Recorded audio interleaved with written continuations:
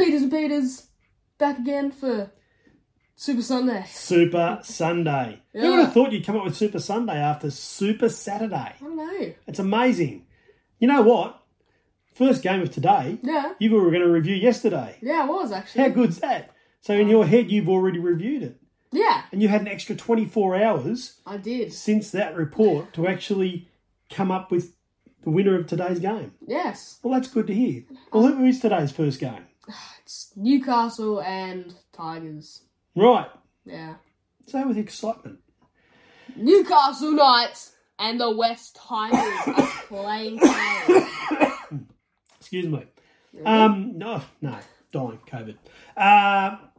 Yeah, well, it must be one of the great games because it's the 4 o'clock Sunday game, which has been shown on Channel 9. So Channel 9 executives must have said, what's going to be the round we want to watch on Sunday? Oh, no, the Knights and the Tigers. Yes. Yes. It's what everyone needs to see on Sunday. Yeah.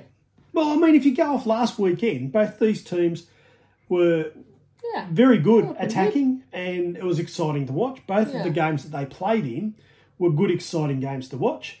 One of them came out well and the other one didn't quite last as long as they would have liked.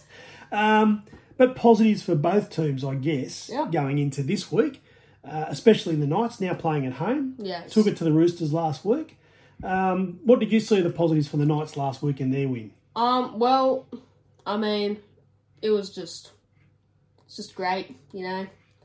I mean, no, I don't really. You've got to give me something. I don't really know. You've literally got to give me something when I ask you a question like that. I'll open the floor up for you for everybody here to hear your opinion on how they went last week, and you'll give me I actually thought no. Halt. The Knights last week. Dean Gagai. Yes. Let's call him Dane Gagai because that's his name. Their backs were really good. Yeah. They were electric. They out enthused the Roosters last week. First game back in the Knights for Gagai and It was, yeah. did all right. That's right. First game back and he actually did something. And I think, like the Tigers too, they out enthused the Storm last week in that first half of their game too. So the big problem for both teams is something that we've said about a lot of teams, I guess, over the last couple of weeks, is that they don't do it for 80 minutes. Yeah. And that hurt the Tigers last week. Yep. What do you think this week? Which team do you think is going to show the best enthusiasm for the longest time to possibly get them over the line? I think Newcastle, their halves need to step up. Yep. And really just take over the game, which most halves should be doing. Yep. As we saw with Kiri and Sam Walker the other night. Yep. I just think they need to step up and not rely on Kalen Ponga. It's a handy bloke to have, though. Yes, he is. Yeah, I think that, again, it probably comes down to the forward packs. Yep. If the Knights pack hold the Tigers, then their back line are more likely to be able to penetrate the Tigers and attack all the way through. Yeah. Who do you think's going to win? I'm going to go Knights.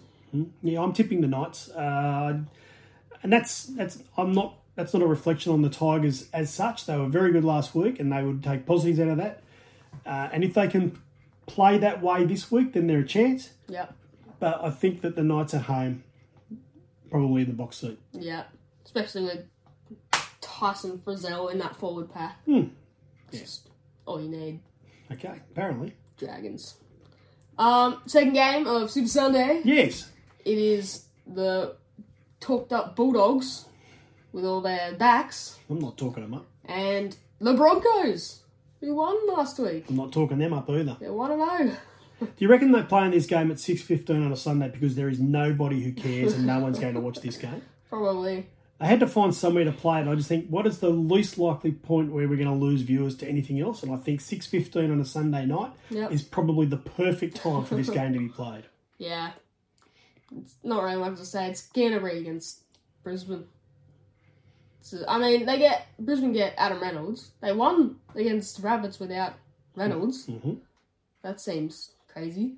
But they did it with just Payne Haas in there. And yeah, I reckon last week Broncos actually managed very well against a strong Rabbits side. Mm-hmm. And I think that they're going to push that momentum through today. Okay.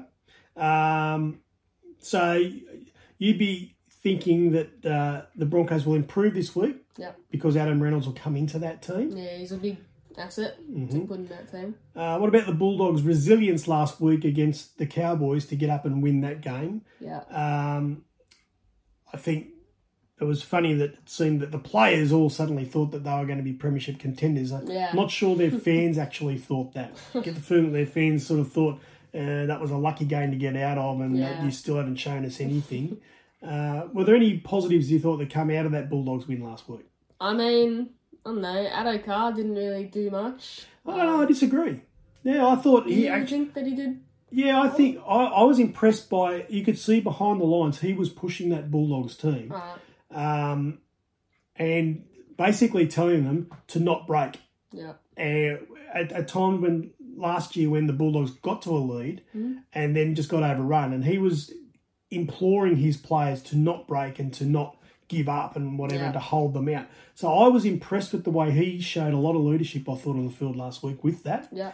And so he and Matt Burton, especially, I thought, both coming from such successful clubs, coming into Canterbury this year, I think that probably helped a little bit on the field, more than we know, in winning that game last week. And that's what they need, the Bulldogs. They needed that experience of winning to bind that team together. And Matt Burton is playing in the halves now instead of the centres, which is probably where he needs to be. If you're going to pay a guy $1 billion to come to your club and be the saviour of the club, then he needs to have his hands on the ball. And so that's absolutely why he's playing there. Yeah, unlike last season when they had Nick Kotrick on $1 billion and played him on the wing. The wing, correct. Yeah. So anyway, both teams will be looking to be two from two after today. Where are you leaning?